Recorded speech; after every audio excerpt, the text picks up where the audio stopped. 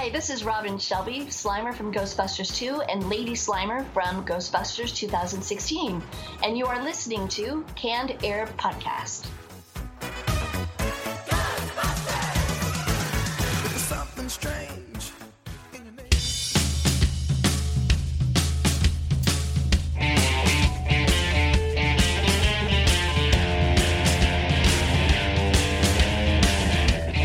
Hello, everyone, and welcome to another episode of Canned Air, a tribute to comics and pop culture. I am Jeremy Colley. I'm Jack Doherty. And joining us today to talk about the Eventide Snow Chronicles, a new graphic novel coming out February 22nd that further expands their comic universe. We welcome Nick Good, Harry Hughes, and Luke Barnes. Thanks for being with us, guys.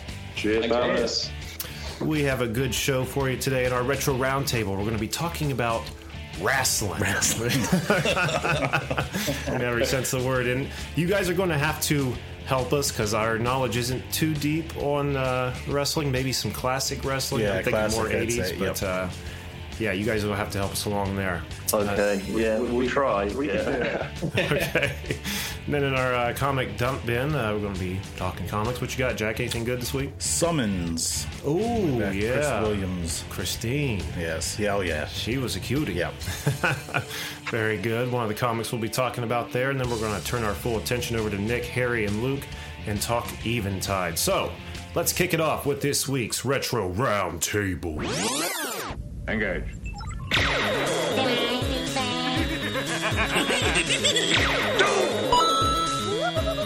I'll be back.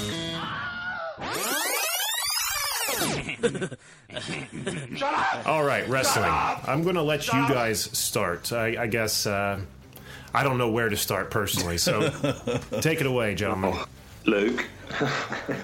Well, Wrestling. I don't know, when you just said about a retro theme, well, like the first thing that popped into my head was wrestling. Because we all joked about it last time we were hanging out. It was just about I don't know. How far do we go back? To be honest, because mine's like I remember the 90s. Yeah. Like, I've seen pictures, but that's about it. Oh, wow. I think I watched it a lot when I was younger, and I actually been to a WrestleMania. Oh, really? Yeah, I went to a few with my brother actually. When I was growing up, and I was like, I think the first one I went to, I was 17 maybe. I can't even remember where it was now. LA. Nice. Wow. Which one was it? It was. Wait, did you say it was 17 or you were 17? No, I was 17. There's no way you went to WrestleMania. So I've been to some of those, but mainly it was when I was younger, like the Ultimate Warrior, Hulk Hogan. Hulk Hogan, Yeah. There it is. the better years of wrestling when it was a bit more over the top with characters and things. It was Over the top That's with dulled out, hasn't it, now? Not like that I want to discredit wrestling, because I'd probably get a lot of angry people. But, oh, that's for sure. It's like at its pinnacle of popularity right now, it seems. wait, really?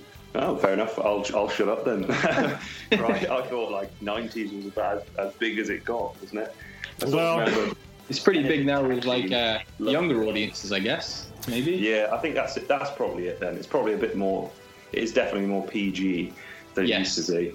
Like it used to be basically like any use of violence, weaponry, or an excuse to exploit women as ring girls. It was just that's what it was pretty much about. Mick Foley, really, wasn't it? Oh, Mick Foley. That's a name. There we are. Mick Foley. Does that ring bells with people? I know that name, yeah. Does it? Yeah. I just know. What was his name? Because he wore a mask for a little. Was that? Yes. That's what it was. Yeah, that's right. Mankind. He had 3 or 4, wasn't there? Cactus Jack. Yeah. Dude love. Yeah, he had loads of gimmicks, that guy. Yeah. Too many, probably. Yeah. It's like one would get beat, so he'd change it and come back as something else, so he'd be new again. Oh, is that right? It's a good way to like extend your career, really. Yeah. I wish that worked in every walk of life, but it's like, oh, my artwork's failing. I'll just become a new artist and start again. I always thought that's what the Ultimate Warrior did, because it seemed like he looked a little bit different through the years, but I guess it was the same guy all the way through. Yeah, I read somewhere, didn't he have like, at one point he never had a match that lasted longer than a minute, because he always won within like 60 seconds, and then just I remember a match when I was really young. It was like a SummerSlam match, and he literally ran to the ring, and I think he just body slammed you. That was it. I remember watching when I was a kid Saturday morning when he'd come running out of nowhere. It was always a big hype thing. Yeah. Like, here he comes, and he would just tear someone up and it'd be done. He still paid good money. Well, it's like, what is it, WrestleMania? Hasn't The Undertaker won, like, how many years in a row? No, I think he actually lost a few years back. I think he was... Did he really? He won every year, and then he lost that Brock Lesnar guy. Isn't he like 60 now, though, too? So There's a lot of very, very funny memes about that as well. Because I think when they decided to have him lose at WrestleMania, there was obviously people who were major fans, and they were quite gutted. And there are so many memes where people have cropped people's faces from the audience who are like in shock, disappointment, or just straight up crying about having watched him. He is nearly 60 though. It's a bit of a shame to take it off him. I thought he'd kind of retire unbeaten, and that would be quite cool. Yeah. I just don't understand why the fans would want that. Even if you are a diehard fan, I mean, he's had it way too good, way too long. You know, if he's won 13, 14 of these damn things in a row. But even if you're not a huge Undertaker fan, I have no idea. It's something insane. Yeah. Whatever number it is, it's insane. But to be somebody who's going to go buy a ticket to go watch this shit live, I mean, you already know who's going to win. Why are you going? What kind of fun is that? Just to watch the drama, I guess. Yeah, maybe the 13th or 14th year. Well, this will be the year, See what kind of stories come out. I think the way I've always sort of justified wrestling is kind of a bit like pantomime, isn't it? Yeah. Yeah, I guess it is. It's it's soap opera, isn't it? It's soap opera with wrestling thrown. Yeah. It reminds me of the South Park episode. Oh yeah, where all the kids were doing the backyard wrestling, and it was all about the stories, and everyone kept calling it wrestling. And the high school wrestling teacher, he's like, "That's not wrestling." Doing inappropriate stuff. That's really good. Good stuff. My knowledge of wrestling is really more in the toys and the video games and stuff than actually watching it. I watched it when I was really, really young, but can't really stomach it nowadays. But I remember in the 80s, the mid 80s, you guys, I don't know if any of you guys are old enough to remember the 7-inch rubber dolls. I actually have one of them right here. I thought you had one sitting here. I really was confused what you were going to say then when you said them 7-inch rubber dongs. You guys remember those? Yeah. This is Junkyard Dog, isn't it? Yeah, that one's the Junkyard Dog. But it's funny to me that they ever gave these out as toys, because you could wing that thing across the room and fucking hurt somebody with that thing. I remember these things being so much bigger. Yeah, I mean, the wrestling, when you were tiny, they seemed enormous, but there's a ton of wrestling action figures out now. Tons of them, but they're normal action figures with, you squeeze the legs and he does a punch kind of thing. Where these things, when you had the ring that came with them, you just stretch back from the ropes and slingshot them at each other and hope one knocks the other over. I think when I was I want to say about 10 or 11, I was really, really into the wrestling figures, and there's this Christmas Day video of me opening up, I think it's a ring with a cage on it, and I'm so excited that I'm practically screaming. It's this 10-year-old getting excited about a cage and a ring, and it's yes, maniac. That's exciting stuff, though. Yeah. We all dressed as wrestlers for my my stag do before I got married. All my friends, we all dressed as different wrestlers. I was actually the Ultimate Warrior for it. That was really good. And we had this championship bout, and you had to play drinking games. That's how you won the championship bout, basically, by getting the drunkest. Okay, I was going to ask, did you guys really wail in each other? Or what'd you do? He's getting married, pound him. I did we were playing games at the beginning. I had to run up and down the outside in front of loads of people as the Ultimate Warrior and do his run into the ring. But just got upstairs, and then the drunker we got, I think the worse it got as it went on. But one of my oldest brother, Ryan, he dressed as the Undertaker, and he had the manager that he had, the Paul Bearer guy, and the whole night they walked around as slow as the Undertaker. So by the time we got to a bar, we'd already had a drink, by the time they had turned up, we were ready to go. Really stayed in character the whole night. They took their role very seriously. I like that. That's great. Commitment to the cause, for sure. Yeah. Remember the old song "Bad Bad Leroy Brown"? Yeah. How they're talking, how he was meaner than old King Cole, meaner than the Junkyard Dog. Yeah. I always asked my parents. I was like, "Are they talking about the Junkyard Dog, the wrestler?" Because that was real big back then. And they're like, Yes, "No, it's not." That's funny. The games, wrestling games, are another big thing for me. Because I've never really been in, again, to watching it, but the games are always fun. Like, the earliest I remember... Here Comes the Just Bring It for PlayStation 2. Yeah. That is the staple best wrestling game of all time. I don't know, Attitude and N64. And it was on PlayStation 1 as well. That was so good. You could like customize your entrance down to like the lights. Yes, Attitude. That's what I was trying to think of. Yeah, because I've got a funny story about that game. Actually, I went with my buddy the day the Dreamcast came out because he was buying it on launch day, and he bought that game with it. And like you're saying, not only could you customize the intros, down to the last detail, but the character details, the way they looked. And very intricate, like the width of their nose, position of their eyes.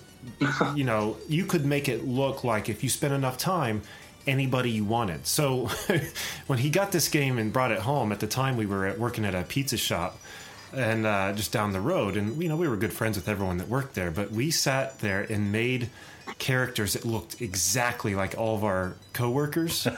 Nice. And we took it to a party that they were having and hooked it up to the TV, and everyone was getting to beat the hell out of each other with their own characters. But it was just funny to see the boss just using the corner of a briefcase to beat in one of the pizza maker's face. Oh, shit was great. A lot of effort you've gone to there to make a party worthwhile. I think that'd be really touching to me if someone went to that effort to actually create me and all my friends on my birthday so that we could fight one another. I think that's probably the most romantic thing I've ever heard. Well, that's what we were expecting or hoping for, but these people were actually offended. What? Yeah, I can't believe you made a video game out of me, and now I'm crawling up a cage and dropping onto somebody. But we got a kick out of it. I mean, I think we kind of knew they were going to be offended, which is why we took it over there. We were assholes, man, but that's fine. We were lovable assholes, I think. We'd have appreciated it. Yeah. Well, it means a lot coming from you guys. And make us, anytime. Remember Pro Wrestling for the NES, the original Nintendo? No, I never played any for the NES, but I had LGN's Royal Rumble for Super Nintendo, and that was actually a good LGN game. I'll give it that. The Nintendo one was just like make-believe characters. One guy was like a lizard guy, and he'd chew on your head. That game was so fun. No, I don't remember that at all. The best N64 one was in it, No Mercy. That was an amazing game when I was younger. It was like... the first one we had like a proper, like the wrestlers coming down to the ring, and like I had the Undertaker, like he was like this really evil Undertaker version. It was such a good game. Was that one of the first Nintendo 64 games that required that dumbass expansion pack that you had to buy for like $60? And you had that, and you had the Rumble pack and all that stuff that went with it. It was like expensive, but it was the best wrestling game I remember when I was little. It was a good game. My buddy had it, but I remember I went with him to get it, and when we went back to his house to play it, we put it in, and it wouldn't play because it required the expansion pack. Oh, I was pissed off because we couldn't. That's a bull. Yeah. Just put the thing in the system when you make it. Don't gouge us. Come on. They do that with games now, though. Like we say it like this doesn't happen, but you still have games where you have to DLC for all the bits which are the best bits most of the time of the game. Well, like, so it's not new. I think if you accept that everything in life will be this disappointing, you'll live a happier life. Pretty much. Come to terms with it. About the Arkham Knight game, weren't we, guys? That it was a really good game, but then you had to buy the Mr. Freeze DLC and all that, which was awesome. Why wasn't that in there? It was the best why wasn't it just there? Wicked. I think the worst case of that recently has been Star Wars Battlefront. Yeah. I mean, they give you so little with that game, and not even space battles. And to play any of this new cool shit, you can't just buy the DLC. Even you have to pay $50 to join EA. It's a season. Yeah, I think you can buy it separately. I think I don't know, but if you get EA access, you can get it for 10% off. Yeah. Well, we did hack that slightly. I say hack like I literally hacked technology, but I didn't. We basically, luckily, between me and my brothers, we have an Xbox, so only one of us had to buy it for it to be on the console. So between three of us, nice. it worked out quite well. Yeah, that'd be basically spawn more relatives. That'll help cost as well. Yeah, I'll have my wife buy one of the expansions, and I won't have to pay for all of it. Right. I'm all for cloning at this stage. Oh man, what else, guys? Wrestling. The thing is, though, like we talk about these games like they're amazing. They were amazing, but have you been on YouTube and looked at them? Because it's really upsetting. That's a soul crushing movie. Like, God, it's so bad. Yeah. But you have this memory in your head that you played it, and it was like being at a live event. Yeah. I remember thinking of Just Bring It being like incredible. I always thought the commentary was spot on, and then they had like all the animations when you did a finisher and it did the big SmackDown logo. That was great. And then you look back at it and you're like, oh man, it's not even a tenth of the level of impressiveness that I thought it was. Yeah. However, the entrance graphics, the animations, I do think are spot on because they did the camera angles from the correct angles, whereas now they've got that thing which is like on the last one I played, 2K16, something like that, yeah.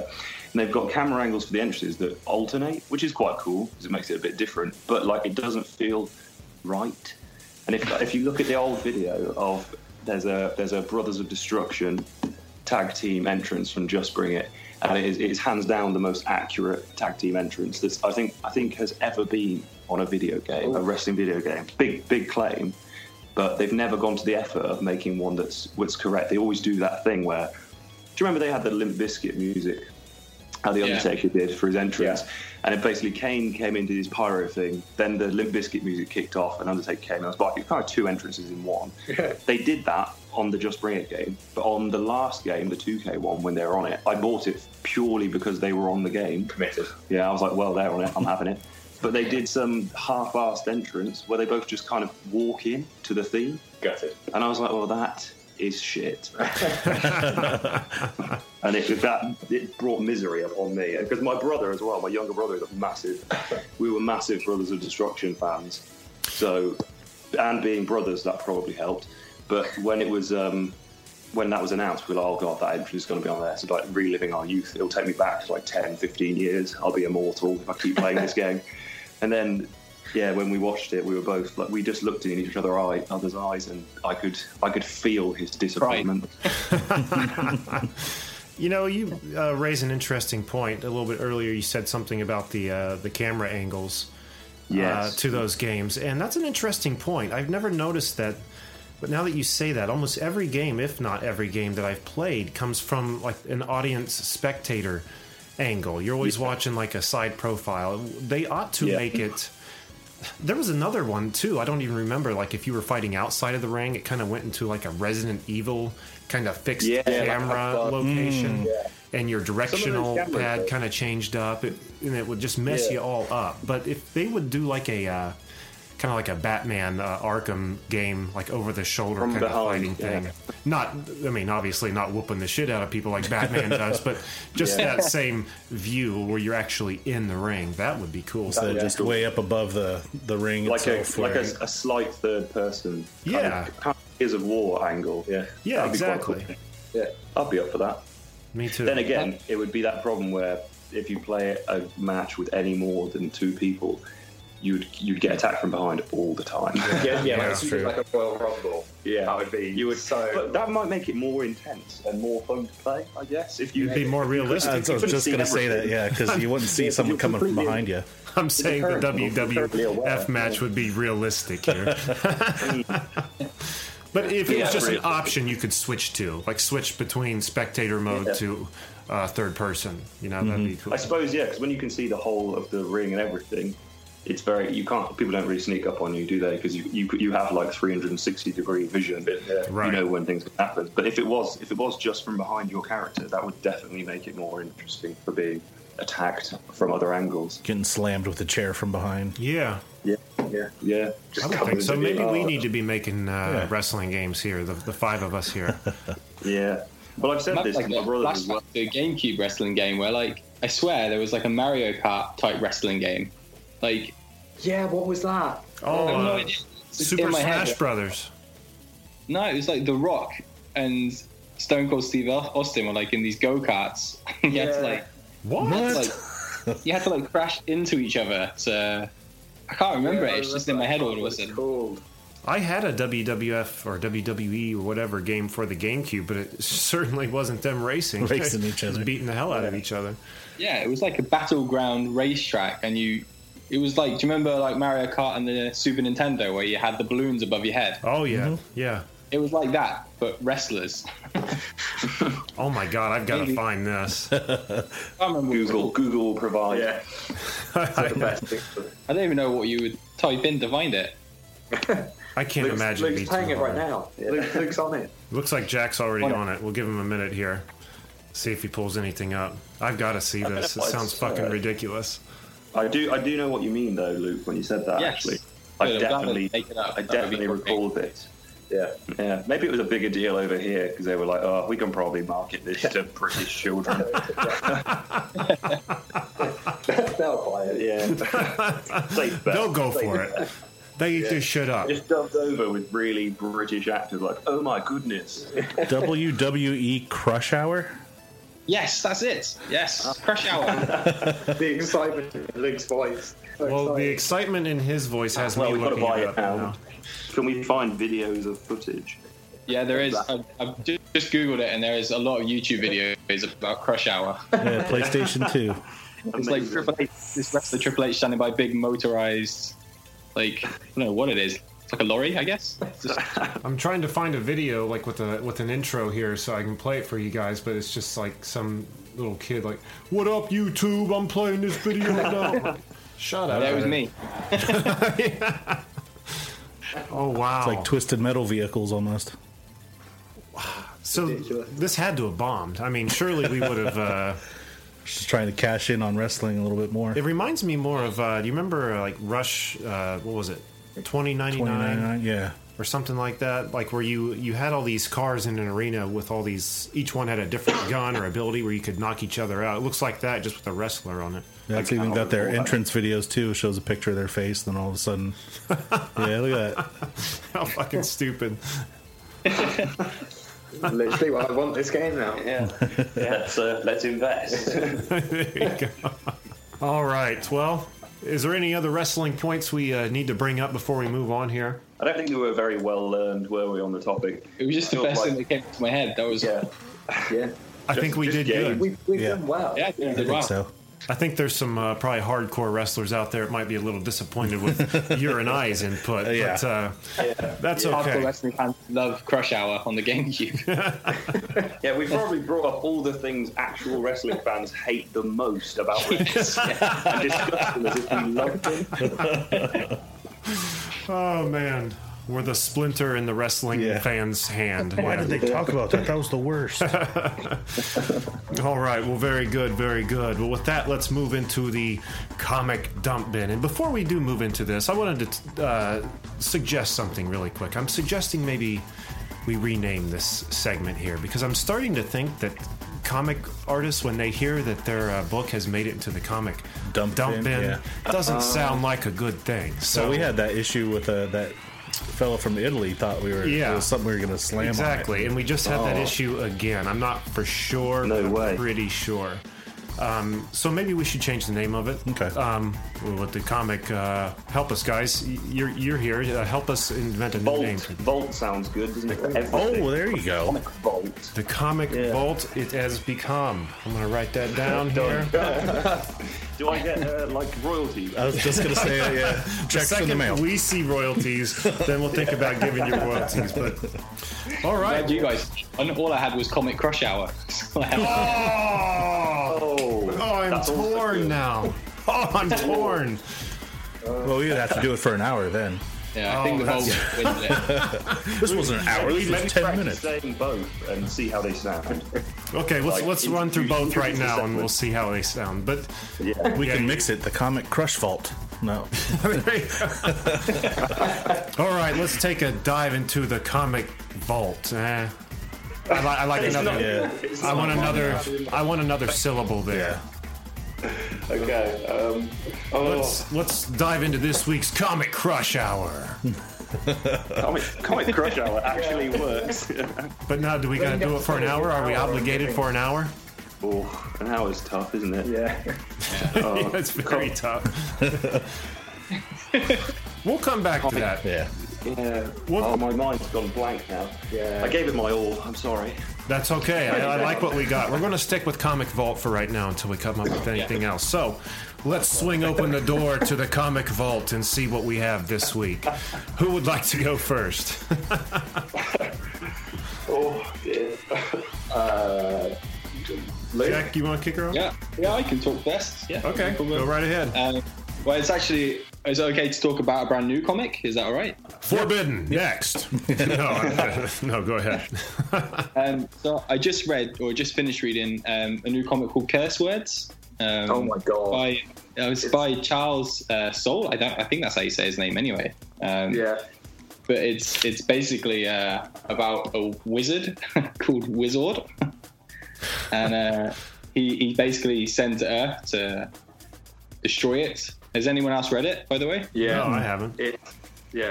The illustrations on it are so good, and the color. I was like, oh my god, it's really vivid. But did you like the story?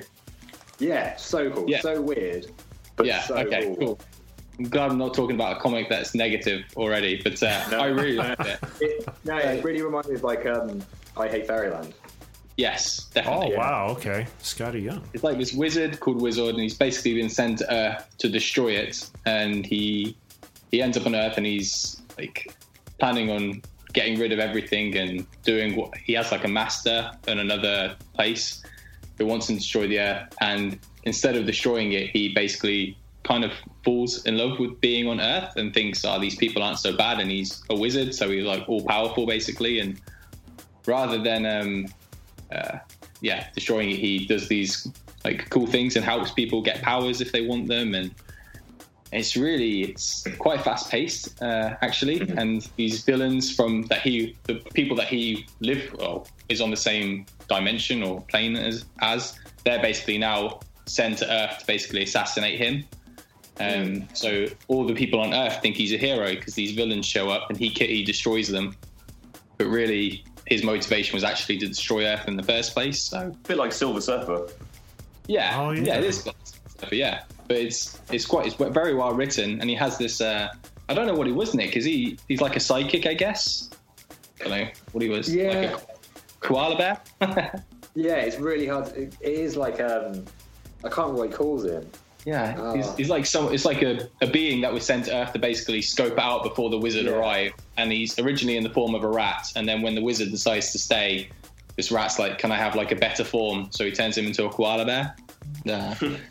It's really I guess a koala's an upgrade from a rat. Yeah. I think he realizes how cute a koala bear is and gets quite a lot of attention from people, so that's why he wants to be koala. It's so good. It's so clever as well. It's a really intriguing start. But it is a bit like Fairyland in that respect as well. It is so the idea is so out there that it works really well. Is this an Image book? What label is this on? It's Image. Yeah, it's Image. Yeah, I think everything's pretty much Image that I've been reading recently for some reason. Yeah, they're amazing. Yeah, but it's really good. So if you guys, I assume it's out over there as well. It's definitely worth picking up. It's only one issue at the moment, but I think it was when I heard about it originally in the previews catalogs and stuff about it. It's the most hyped Image comic already for this year because they think it's just going to gain more and more momentum as it comes out each issue. So I think it's well worth getting on board with if you read it. You can really see why as well. When you read it, you're just this has so much potential to go in so many different ways. But it's also such an easy read. It's not like you read it and feel that was really heavy. You kind of read it and you're like, that was just awesome. I want more. And I love the variant cover for it as well. Like, well, one of the variant covers where it looks like he's pissing on something. Yeah, he's like pissing out like fluid. Yeah, that's the one that I picked up, I think. Yeah, it's so cool. It's such a good cover. Was that because you could relate to the cover? You're like, yeah, I've done that. Obviously, yeah. This is me. It speaks to me. Yeah. I read quite a bit by this writer because he's writing Daredevil at the moment, and he used to write Swamp Thing, and he did the Death of Wolverine storyline as well. So it's a completely different way of writing for this guy, I think. It's almost he's like, you can write whatever you want. And he goes, what if I wrote about a wizard that has a friend koala bear? And they're like, yeah, that sounds like a winner. Off you go. What's his name? The guy you're talking about that did the Death. I don't know how you pronounce his surname. Charles Soule. It's like Soule. So I think it's Soule. Yeah, Soule. He's been writing quite a lot of stuff recently, but his Daredevil run's really good. And I did enjoy the Death of Wolverine story, even though I had a few, maybe it was a bit up and down, but it's really... Yeah, he did Death of X with Lemire as well, didn't he? Yes, he did, yeah. Yeah, that was good. I really enjoyed that. He's like Jeff Lemire, like me and Nick always say. He seems to be writing... I don't know how he fits all his writing into a month. Yeah. All these issues they're churning out is pretty crazy. And it's all like really, really good as well. Yeah. Like Jeff Lemire's a god. Yeah, I need to get back into some Image titles. I used to be wrapped up in some there, but I kind of fell out. My problem with Image titles is their inconsistent release dates. Like some of the titles, like will release one every 6 months or something. Yeah. You know, I understand. You know, people are busy and it's a lot of work to do a comic. But you know, in that much time, I kind of grow disinterested or just forget about it. Yep. Yeah, it is odd with the releases, and you feel like you could be waiting a long time in between issues. I know because I work in a comic shop as well, and like Rat Queens, for instance, is really, really popular here at the shop I work at. But everyone's like, when's the next volume coming out? When's the next volume? But you just don't have an answer because there's no information. And sometimes it's every 6 months there's an issue. Then it's 3 in 2 months, and it is really spread out. It's just... I can understand the frustration that readers get with Image comics sometimes. It's just better to wait for, the first trade to come out, I find, because, one, not only are you getting a bunch of issues sitting down for a good read, but two, a lot of those Image trades are inexpensive. Mm-hmm. I mean, you get it for like $10. Yeah. It's always like $10. It's a really, really good price for, especially for the like quality of the story you get as well. Like it's always, I just read, literally yesterday, I read something called Kill or Be Killed. And that was, I think it's the first 4 or 5 issues, and that was honestly incredible. It was such a good story. The illustration was really cool. The panel work was just insane. Right. And I was like, to pay $10 for that is like crazy. It's so good. And it's, such a small amount for what you really, really get out of it. Yeah, exactly. That's how Southern Bastards was. You got the first 4 or 5 of those for $10. Yeah, that was so good. It's an amazing. Yeah, it was really good. I need to follow up with that, see where it's been since that first trade. I haven't gone past it. It's like that with East to West with me. Oh yeah, that's one I need to check out too. I always, because it always comes up on the show, and I'm always like, "Now this time I'm gonna look into it," and I never do. But awesome, curse words. I haven't read all of East to West. I read the first 2 paperbacks, but I haven't. There's like 5 of them out now, I think, or 6. Just lost track with it for some reason, but it was good at the start. I just haven't read any more of it yet. What's the that's Hickman, isn't it? It's Jonathan Hickman. Is that East to West? I'm not sure. What was the Image comic about the really big, like 3 or 4 years ago? It's like space drama. Saga, yes. That's one that I've wanted to get into for a long time, but I feel like there's so much out now. It takes forever to catch up to it. I mean, that one book I saw was like thicker than the Bible. It was huge, man. Yeah, they were putting out one every month easy. The one that get in school pretty thin. Yeah, Saga you'll get through. If you start Saga, you'll finish it quickly because it's definitely... I mean, I think I read volume 1 and then I bought 2, 3 and 4 the next day and just went with it. It's really, really good. Yeah, I just need to do it. That's what I'll put on next year's Christmas list. Saga. Yeah. The whole complete set. The Bible edition. Yeah. All right, awesome. Curse words. I am going to look for that next time I'm down the road at the comic store. Cool. All right, who would like to go next? I'll go next. Go next. I dug in. Well, I was kind of trying to find something to read, and I came across on Facebook Chris Williams. He's the creator, writer, and artist from the comic Summons, and so I dug into that again and tried to relive some of the goodness that it was. Yeah, that was a good book. Yep, that's like, what is it? Not emo, but a gothic girl. Yeah, she always kind of reminded me of like an X-Man too, because she had little X earrings in her ears. That's right, like yeah. Jubilee used to have or something. So it's like always kind of grouped her. I don't know. I'm babbling. Go ahead. But she's like, it opens up that she's getting picked on in school by a bunch of mean girls, and she goes home and is kind of just frustrated with herself because she's just a normal person, I guess. And then a monster comes and attacks her, and then all of a sudden this crazy wizard mage, like battle mage guy, comes in and kills the monster, ends up saving her and tells her that she's a long line of warriors, I guess, to fight against these monsters, and he's the last of 5 of these mages that helped her, and she ends up being the muscle to fight against them all. And there's this book called the Book of Summons, of course, that the monsters have taken control of, and they're going to end up trying to take over the world. And there's also one other person that is a warrior that you find out later on is like a werewolf type guy. Right. That's going to be the third part, but they have to find him. But it's kind of left out all in the open at the end of the first issue. Yeah. Those were good books. Yeah. And she was an attractive little character there. And it didn't help that he was always putting her in her underwear and stuff like that, too. Yeah, especially in the first issue, because she strips down into the bra and undies, and then she gets attacked. Yeah. As it always turn happens. into that wolf character from Looney Tunes, like stamping his foot. Yeah. But it's funny. Well, that's a retro roundtable we need to do. Most attractive comic book and cartoon characters. There we go. I think that'd be a good one to do. I'll mark that down. Continue.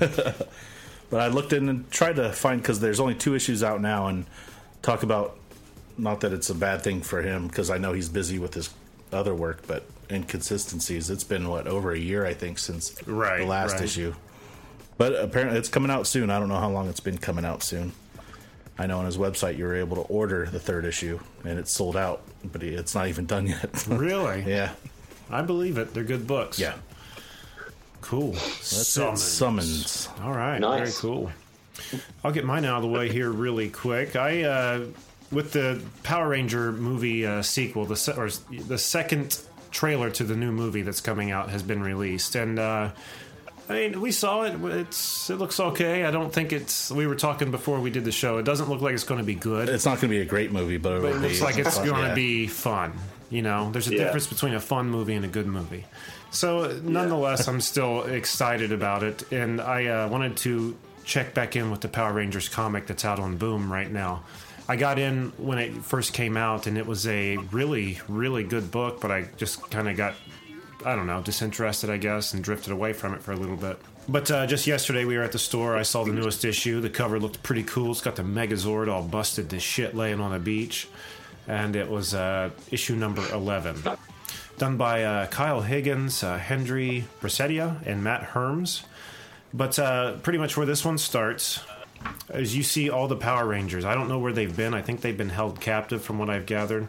Again, because I've missed the past issues. But they're all coming home to their parents, who are all relieved because they've been gone for so long. Except for Tommy and Billy. They're still missing. No one knows where they're at. And it cuts to a different reality, I guess. It's still on Earth, it's still Angel Grove, but everything looks different. And this is where Billy and Tommy are. As far as I can gather, they were all being held hostage by Rita. They somehow all got out. All the Rangers, except for these 2, made it back home. These 2 are in an alternate dimension. And they're walking past a museum that's going over, its local history. Rita Repulsa, conquered this world back in blah, blah, blah, and now the Empress of, So they're being filled in with what this reality holds. So, like, where are we? What's going on? We need to figure this out. And about the time they figure it out, there's like, hey, who are you? What are you doing over there? And up walks the Black Ranger. But he's all militant. He's got a gun. He's got extra padding on him. He looks like a hard ass. And he tries to take these guys under arrest, but they resist, obviously, and take off running. Well, this isn't the only Black Ranger. Zordon in this reality, and the Rangers have been destroyed. So I don't know, like she's just using this power as her own personal security, or what it is. But there's a whole army of Black Rangers. It's not just one. It's like a whole militant fleet of Black Rangers that are now chasing these guys. It's pretty cool. They end up stumbling when they make their way to the command center. And they find all their Zords and stuff laying outside, busted to hell, torn apart.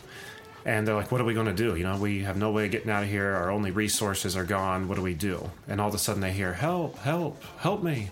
So they start following it. And there's a hole in the ground, you know, kind of beneath the command center they go into. Just following this voice that says, help me. And he goes, I have the answers you seek. You know, but you have to free me. You have to free me.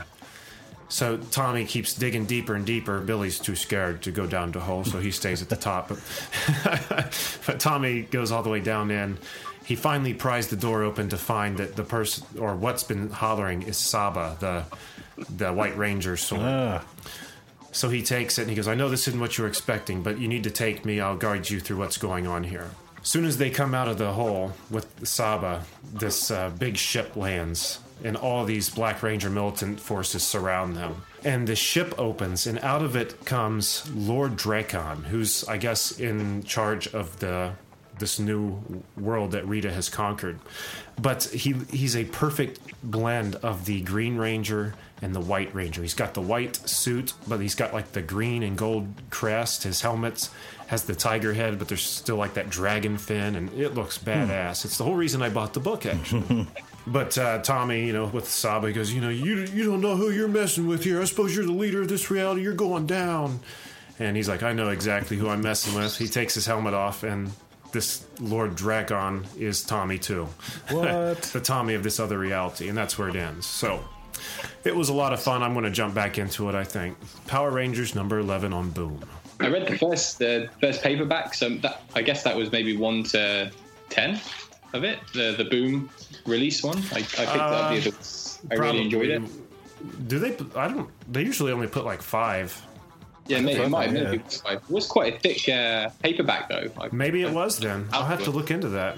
I think I only got to about 5, and Rita somehow captured them all or something like that at the end. Yeah. It's been a super cool series. They take all the best things about the show, the original series you remember, and then make it cool and not campy, you know?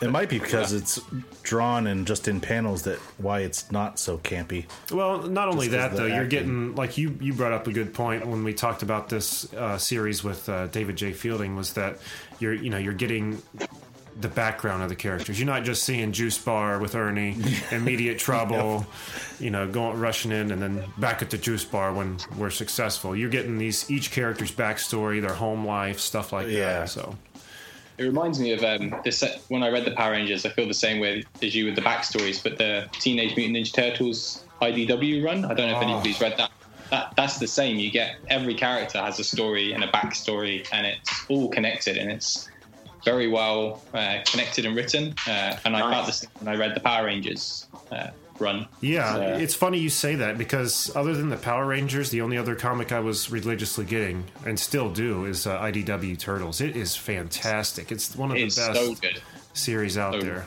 It's and that's the reason, for nostalgia reasons, but why I picked up Power Rangers and the Turtles comics was because of how much I liked them when I was younger as well. And then reading them is completely brought me back into both those worlds, and they're really good. The Turtles, especially, and the Power Rangers is not. I don't think it's as good as the Turtle run, but it's definitely a really good read. I think. I can agree with you on that for sure. That Turtle run is priceless. The best one I think there's ever been. I mean, aside from the original, it lays it out. But, very cool. I picked up Power Rangers Justice League, the first issue the other week, last week as well. There's an ad on the back of this book for that. We were just looking at that before we started the show. Is it any good? Yeah, I've only read the first half of it because I picked it up and read it, and then I put it down and got onto something else for a bit. But it's good. It's got a bit more humour to it. That I got to the point basically where the Power Rangers kidnap Batman, and it's quite funny in a way because Batman rarely gets kidnapped. Yeah. So, and if anybody's going to do it, it's a bunch of Juice Bar teenagers. There's very few Batman's like thoroughly pissed off that he's been kidnapped.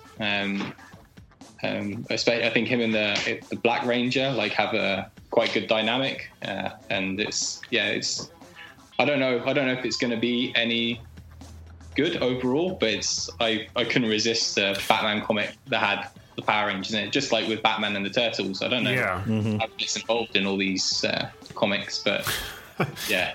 Well, you'll have to settle for us. We were talking, like I said, about this before the show started, and my prediction is that they're obviously going to start combating each other, and there will come a great threat that they have to put their differences aside, band together, and you'll have Justice League along with the Power Rangers taking on the evil threat. A classic. Yeah.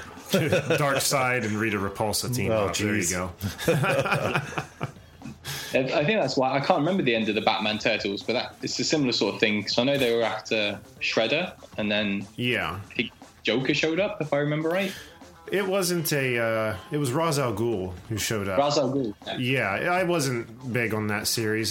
That was pretty much just for nostalgia purposes. I expected to get into it. I read it because I wanted to see Shredder versus Batman. I thought what a great fight that would be, but it really got glazed over, and it was okay. It was an all right run, but nothing fantastic. Yeah, agreed. Very good. All right. Well, who would like to go next? Hughes. Oh me. This is another bit where I have to disappoint but not wreck the segment, of course. But I can validate why I haven't read anything recently, but I have got a few things that I can talk about how they look, which some of you might know of them. So then you can basically discuss it for me if you know what it is, because I've been working on issue 3 of the Snow comics. Finally, nearly done. So I've been kind of working on that, and then Christmas, New Year. Too much alcohol, too much food, not enough comics. So literally today, at this very evening, as I've come to Goods, I got a late but great Christmas present. I have John Romita Jr. Legacy book, which is essentially John Romita Jr., the comic artist's art book, I guess, but it's senior and junior. So that's a good. I've not read it, so I can't tell you if it's a good read, but it looks like one. And I'm not going to knock it, obviously, in front of Nick now, because he bought it me. So everything about it's perfect. It's a good weight. That's an exciting one I've got coming up. But Good's because he felt he needed to get me something on Christmas, which he needn't have done, because my gift for him is still pending. He got me, what was it? This is bad. How awkward is this? Can't you remember? That's why we don't do Christmas presents, guys. Yeah. Exactly. Outcast. There you go. Outcast. Thank you. Yes, which I have yet again not read, but I have flipped through. I have a lot of comics, more so for the inspiration of for artistic inspiration, and recently that's all I've been doing with them, really flicking through old stuff and sourcing ideas, but I do need to sit down and read them. So Outcast and now this Romita Legacy book as well. But beyond that, really, I haven't got a plethora of good reads to share with you. Well, and I feel like this feels like when I was back in school and in English classes, they'd be like, "So did you do your homework?" And the answer is kind of yes, but I don't have it with me. Oh man, I don't want to come off like a bitchy teacher. No, it's fine. It's all right.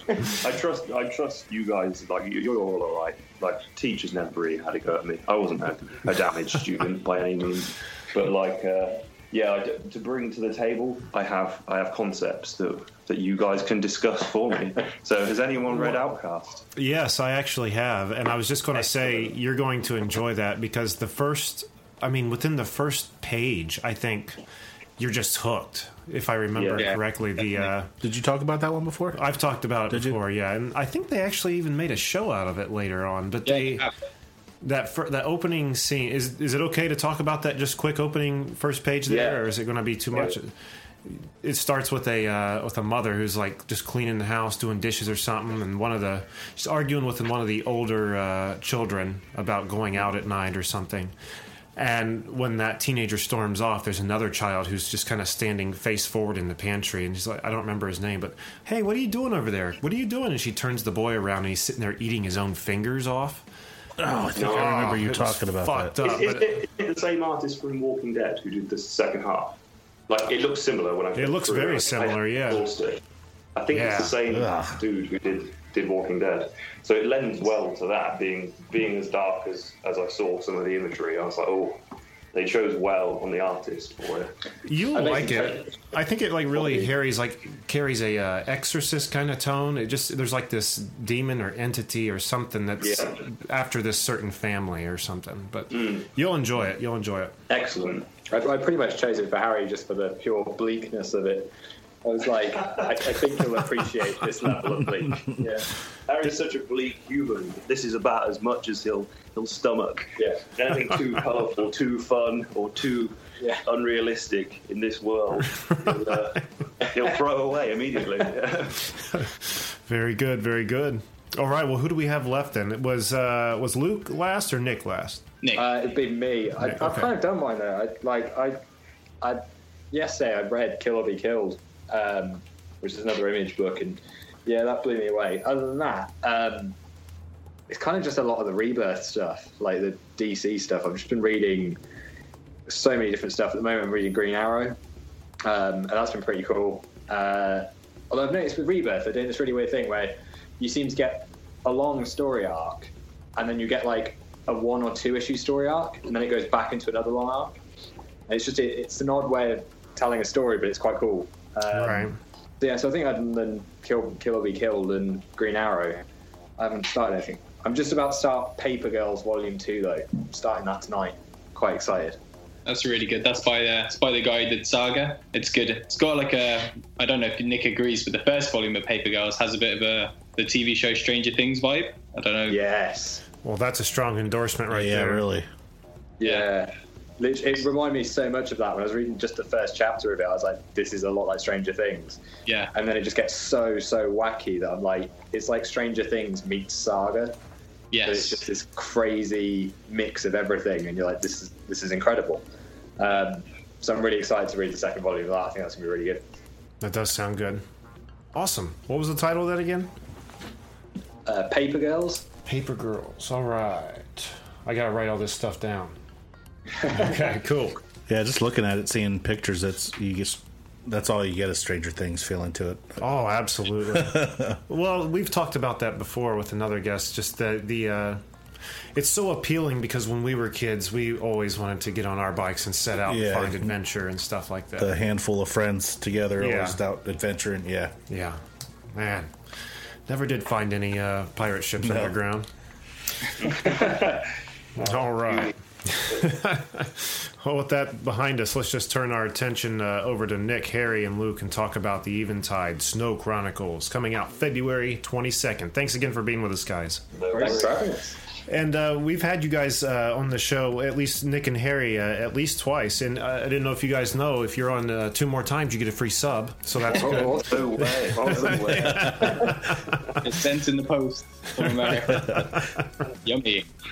Right. But, so we've had you on in the past to talk about Snow, the Dawn, and the universe that you guys are building. So the Eventide Snow Chronicles is a further expansion, 5 new stories that further expand the Snow universe. So if you would first tell some of our new listeners, briefly about Snow, the Dawn, and then what you plan to accomplish with the Eventide.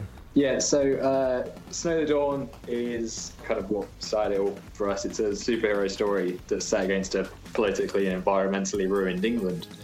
Cheerful. And then while we were working on that, we had ideas for what the rest of the world might look like, and I think that's where we started doing one-shots. And we started with one called Energy, and last year we put out another one called Codename. But around that as well, we just had loads and loads of other ideas, and I think the Eventide came about after we did Comnicon in Norway, which Luke invited us to. Thank you. And on the flight back, Harry and I were talking about how cool it would be to see our universe in other people's eyes and how they view it and stuff. And then, we kind of just got to work on it. Probably last summer, I think, is when it became like a official thing. we pulled Luke on board last November, December.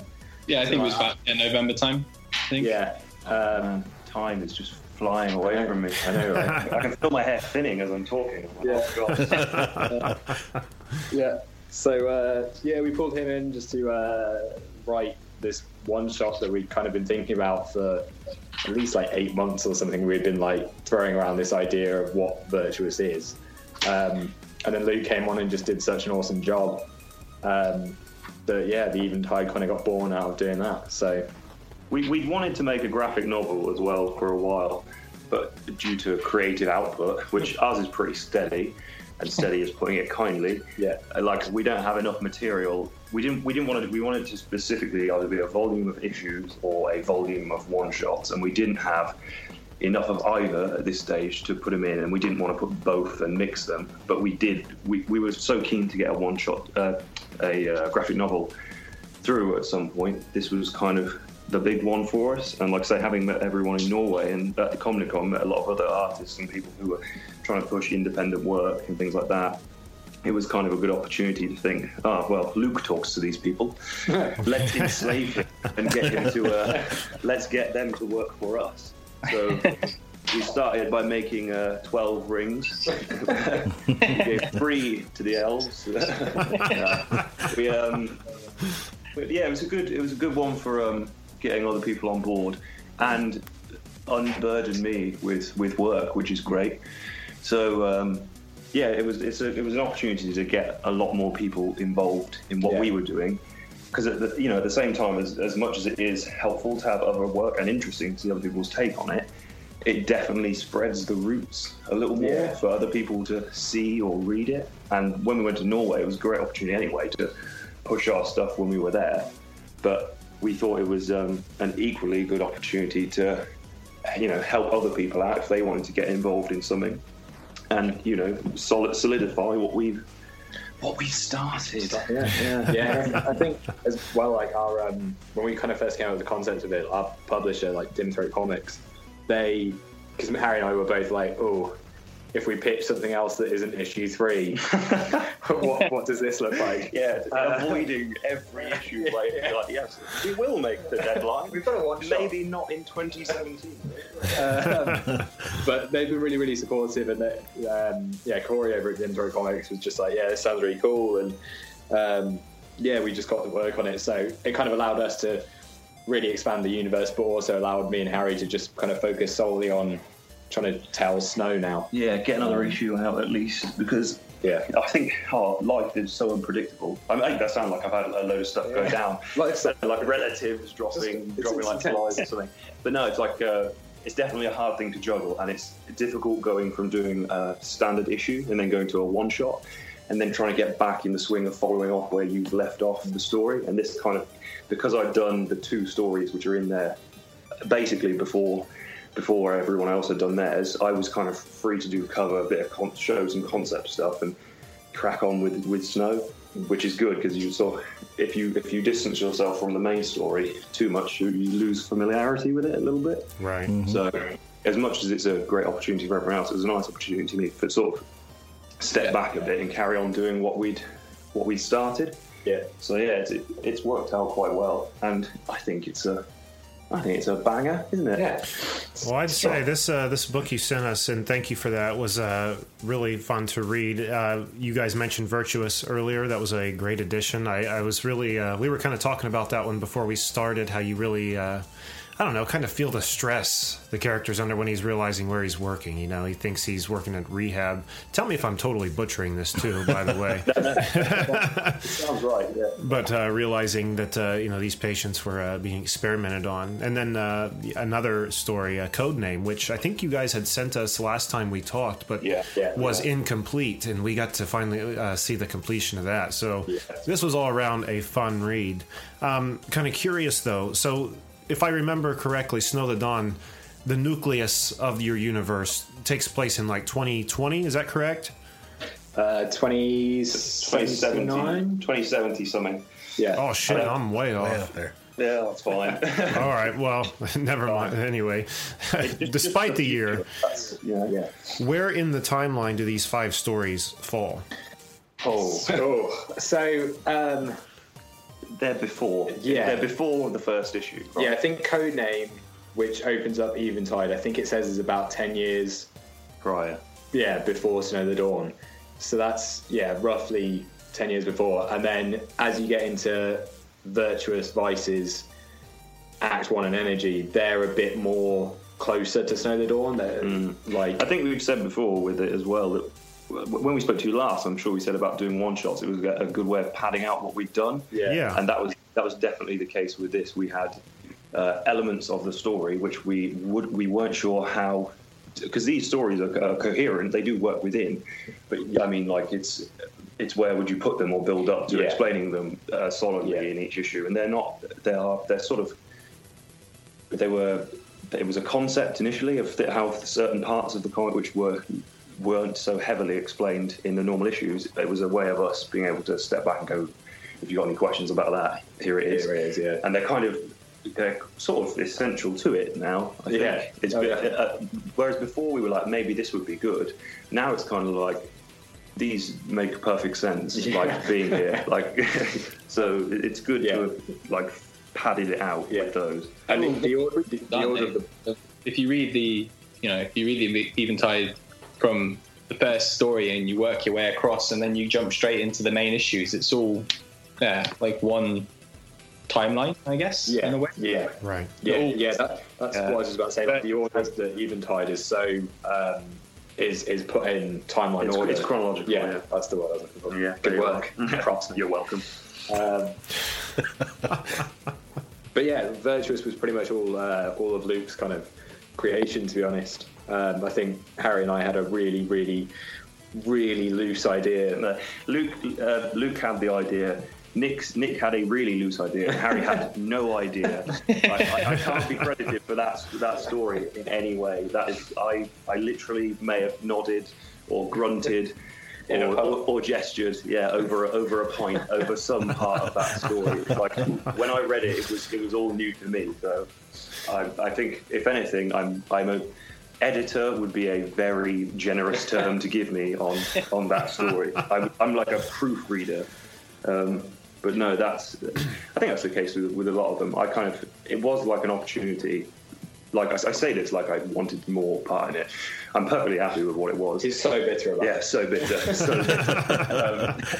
We have, obviously, there's parameters to meet, which need, with like story-wise, like it's got to fall in place. But with Luke's one, I think you had quite a bit of writing freedom, wouldn't you say? Yeah, I was, from picking names to everything like that. I was pretty much allowed to do what I wanted with it, as long as it like stayed relevant to the series. So it was the end goal for it.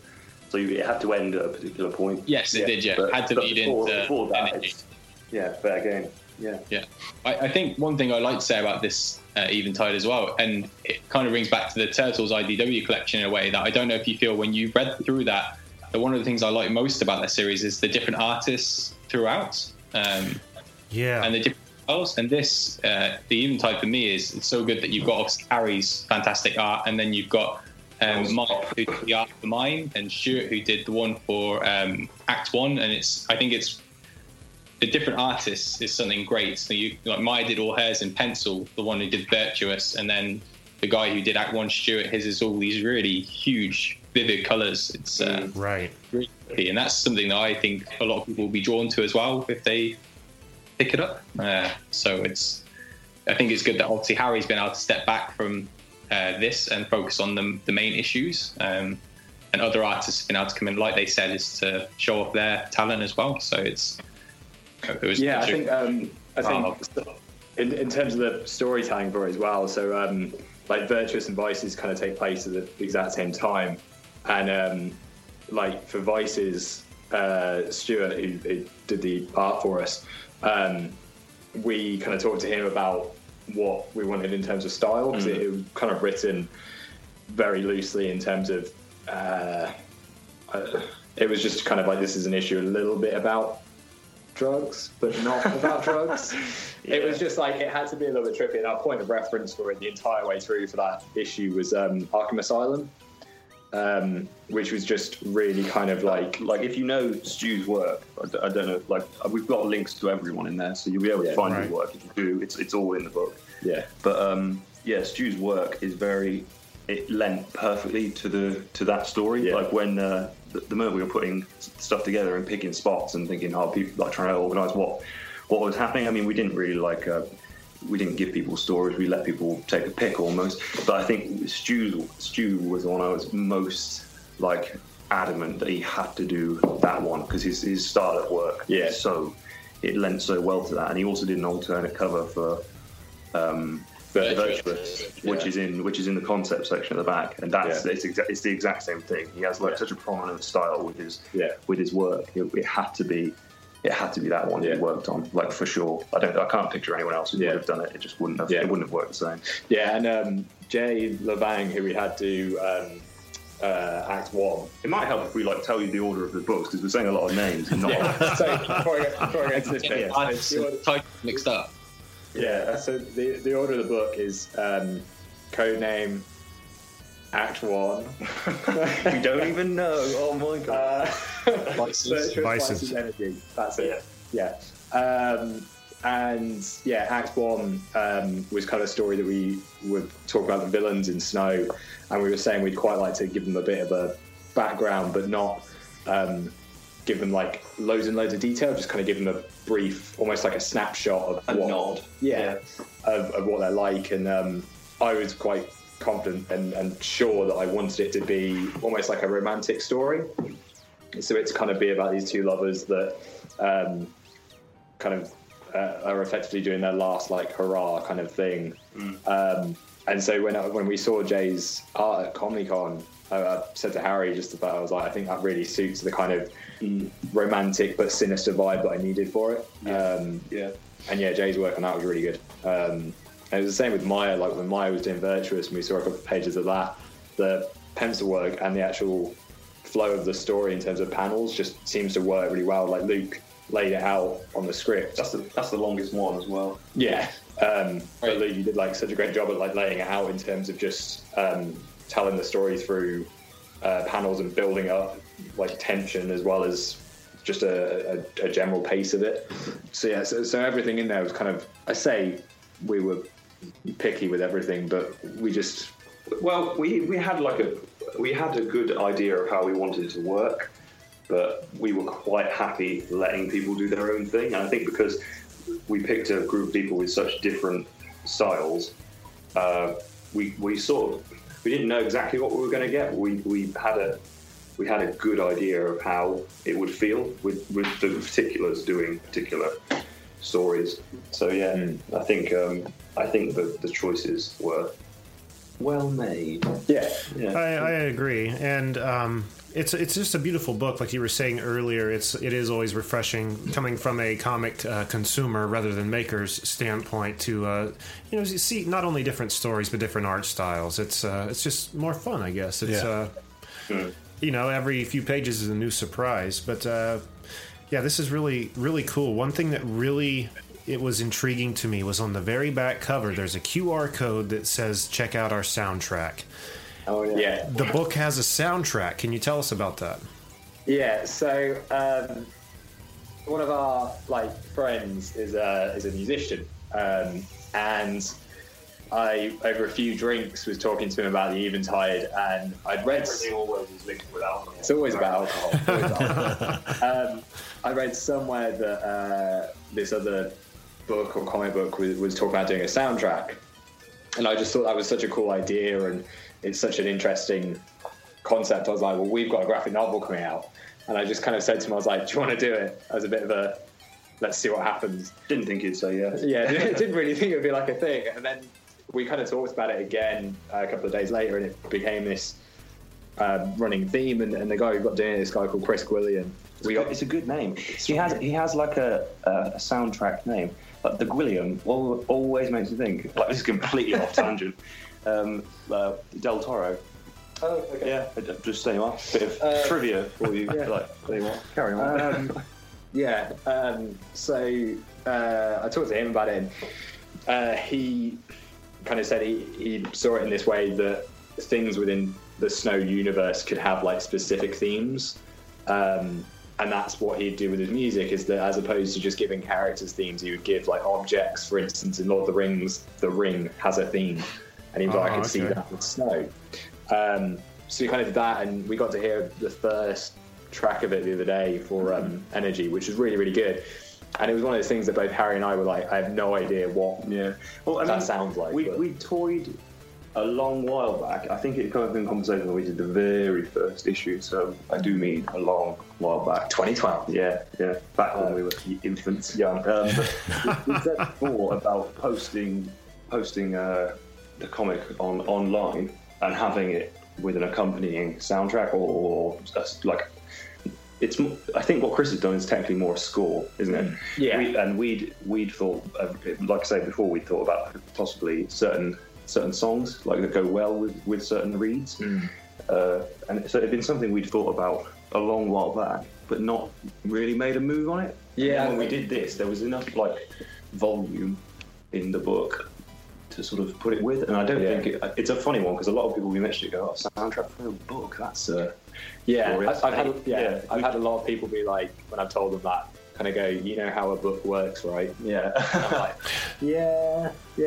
No, it's a good idea, and you guys should definitely do it. We're seeing that more and more with our guests. A lot more people are doing that, and it's a great idea. Why not? Why not put a musical setting to a book? So far, we haven't seen it not work. Yeah, exactly. Yeah. Well, the argument I went for as well with it, when people are like, "Oh, do you know how a book works?" It's kind of like music is a narrative thing anyway, isn't it? I mean, if you look back to like poetry or anything, it's all telling a story, and music does the exact same thing. So I see no reason why they can't go hand in hand or complement one another entirely. So I thought the idea from the off, I was behind it. I was like, yeah, let's go for it. And I think it's another thing. Yet again, we've sort of the tone of the comic is quite apparent when you read it. So we were quite confident if we give it to Chris, he can come up with his own assumptions on it, and that I think has been the main focus of everything in the Eventide, is that it's very much a free for all almost. We really give people creative freedom on everything they want to do.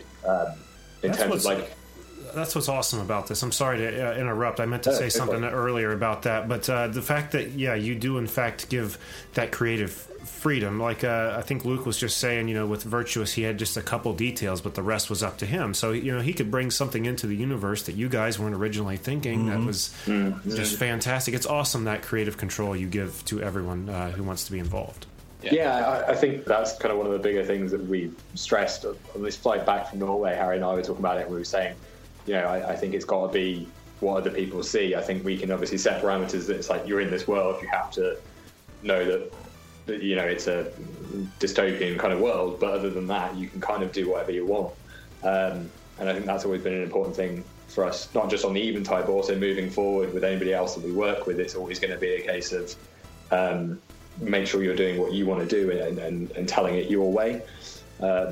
Obviously, they can ask us questions and stuff, but we're normally pretty open to most things. Yeah, we're not unreasonable. So you have the book coming out February 22nd. I'm sure it's going to be available online many different places. Are you going to have it in any brick and mortar locations?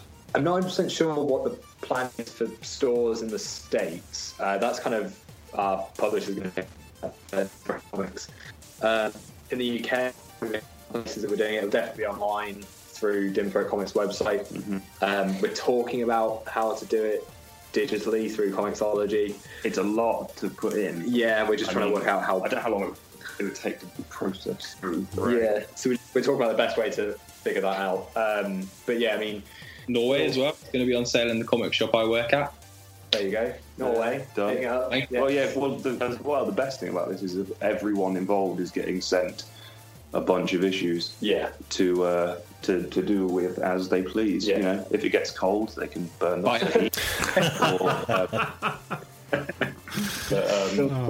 Anything goes. So I say Luke will get a load. He can sell them, peddle them, whatever. We'll get them.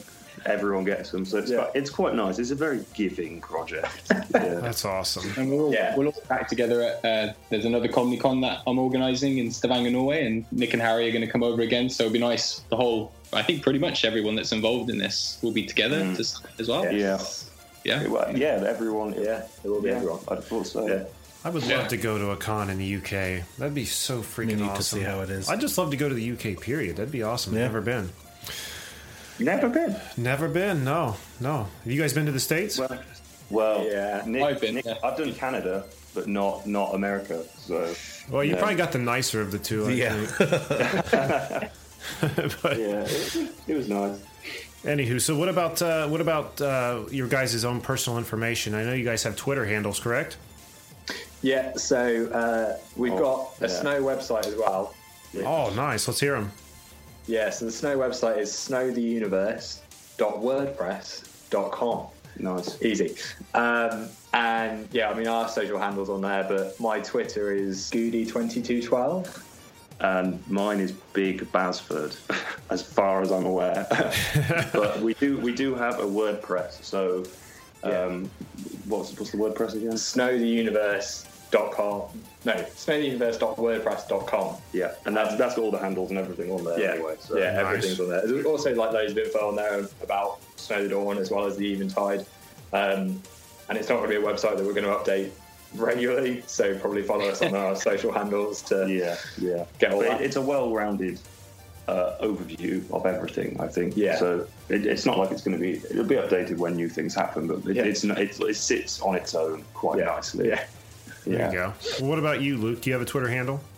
Yeah, it's just Luke Barnes, and then on the end of Barnes there's just a Y, because I thought it'd be cool to spice up my name with a Barnsey. Why didn't I think of that? Oh, all right. Very cool. Well, we'll put links, to the website and to you guys' Twitter handle, your WordPress and all that on our website, and we'll be tweeting the heck out of it, so be looking out for that. Guys, thanks so much for being on the show. We always have a blast when you're on. Thanks for having us. Thank you. It's been fun. Jack, what do we have on the website? Go to cannedairpodcast.com where you can see show highlights, guest info, listen to the show, follow us on all our social media, visit the Hall of Heroes and see the Wall of Justice, check out some of our videos from our YouTube page, and if you want to be a guest and promote your work, send us an email on your contacts page. Don't forget to find us on Twitter at CannedAirPod and on Instagram at canned_air. Jake has a lot going on there. Funny stuff, I think. I think it's funny. Yeah, I was running that Twitter into the fucking ground. Boxing dog was cracking me up. Oh, the boxing dog. Yeah.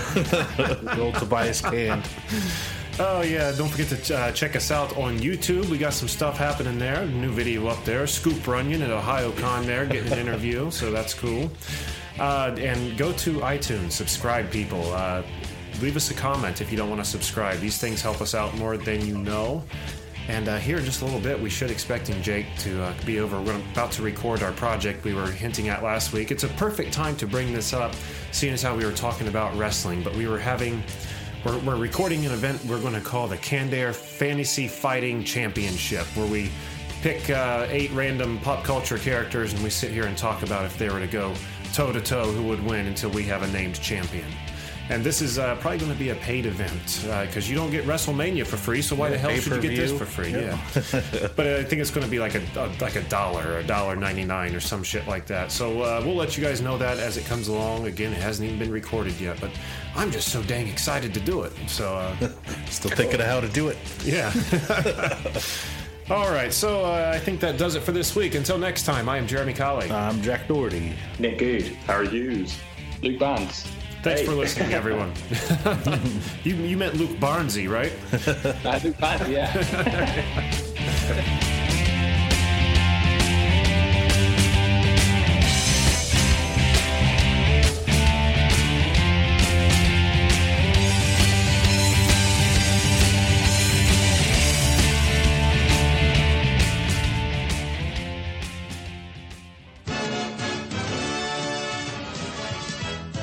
I can't wait to see this movie. But wait, Timmy's blind. But what am I supposed to do? Why not try a podcast? Spirit! All the comic and pop culture entertainment you could want in the Canned Air podcast. Finally, a form of entertainment not fully reliant on visual stimulation. Now we know. And knowing is half the battle. G.I. Joe!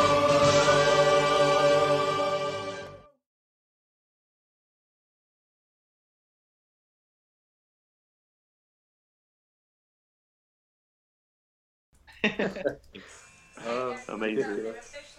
Oh, shit.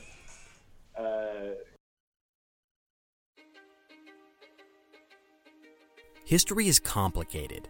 The story of human progress is long, messy, and riddled with controversies big and small. On Conflicted, we dive headfirst into history's most infamous events and contentious figures. We try and untangle the good from the bad, the fact from the fiction, and the monsters from the misunderstood. Was Genghis Khan a murderous butcher or a civic pioneer? Did the Allied powers go too far in firebombing the German city of Dresden at the twilight of World War II?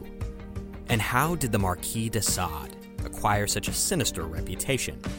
And was any of it true? These are just a few of the tough questions we wrestle with and investigate on Conflicted. So if you love history or just enjoy a good story, please join me, your host, Zach Cornwell, for a fascinating new topic each and every month. Conflicted, a history podcast, is available on Spotify, Apple, or wherever else you get your podcasts. I hope to see you soon.